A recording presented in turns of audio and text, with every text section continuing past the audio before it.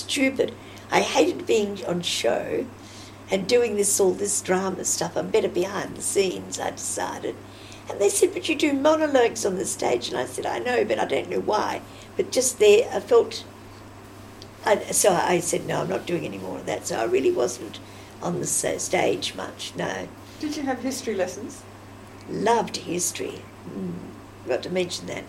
We did have it, but in those days I had history and geography together. So geography was another that I loved. And that probably was started from home, because I think I told you we had maps, interchangeable maps on the wall.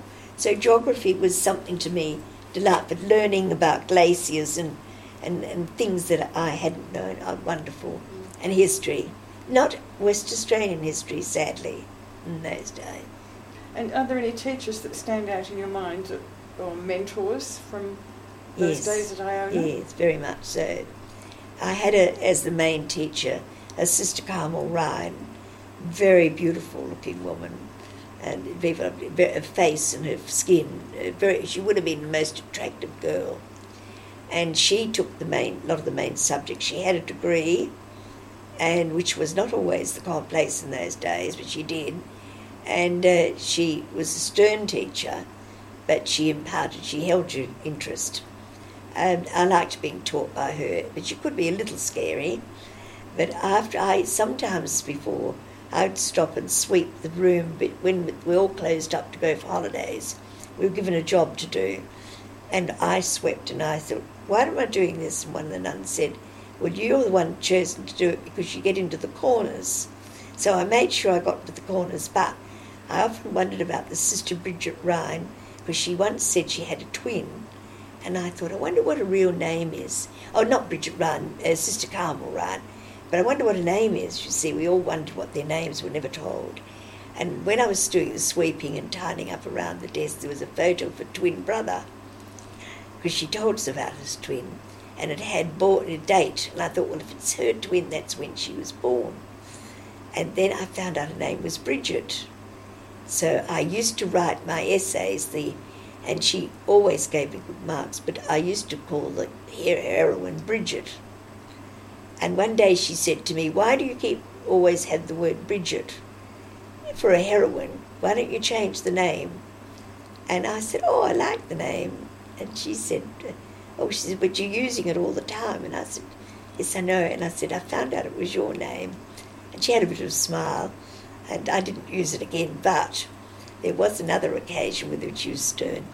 When I write poetry, I've got to put it down immediately. It comes to my head, because I can't remember it an hour later.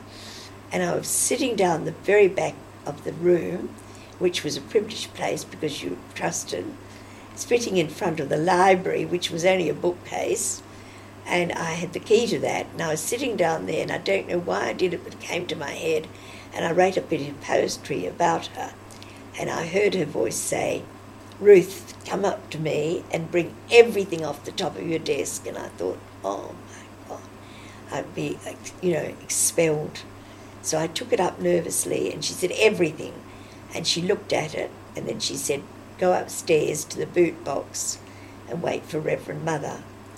Well, my legs were like lead. I can remember part of the poem, and it was, she sat at her desk with her white hands clasped and her veil a streak of black, and she yelled in a voice that was far from sweet, and it went on like that, you see, and just not quite finished.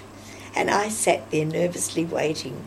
I waited and waited, no Reverend Mother, I think most of the afternoon. And I worked it out that I'd have to do something. I couldn't tell my mother I was expelled. She was absolutely shocked. And after she'd gone to the trouble of letting me come back. And so I was going to do all wonderful things like run under a fire near a bus and all sorts of things which I wouldn't do. And then they just called me for a meal. And I never knew what happened. But when I got to know them later, they told me, they said my punishment was to sweat it out, be frightened about what I'd done. But they took it to the community room and roared laughing. So I wasn't expelled. But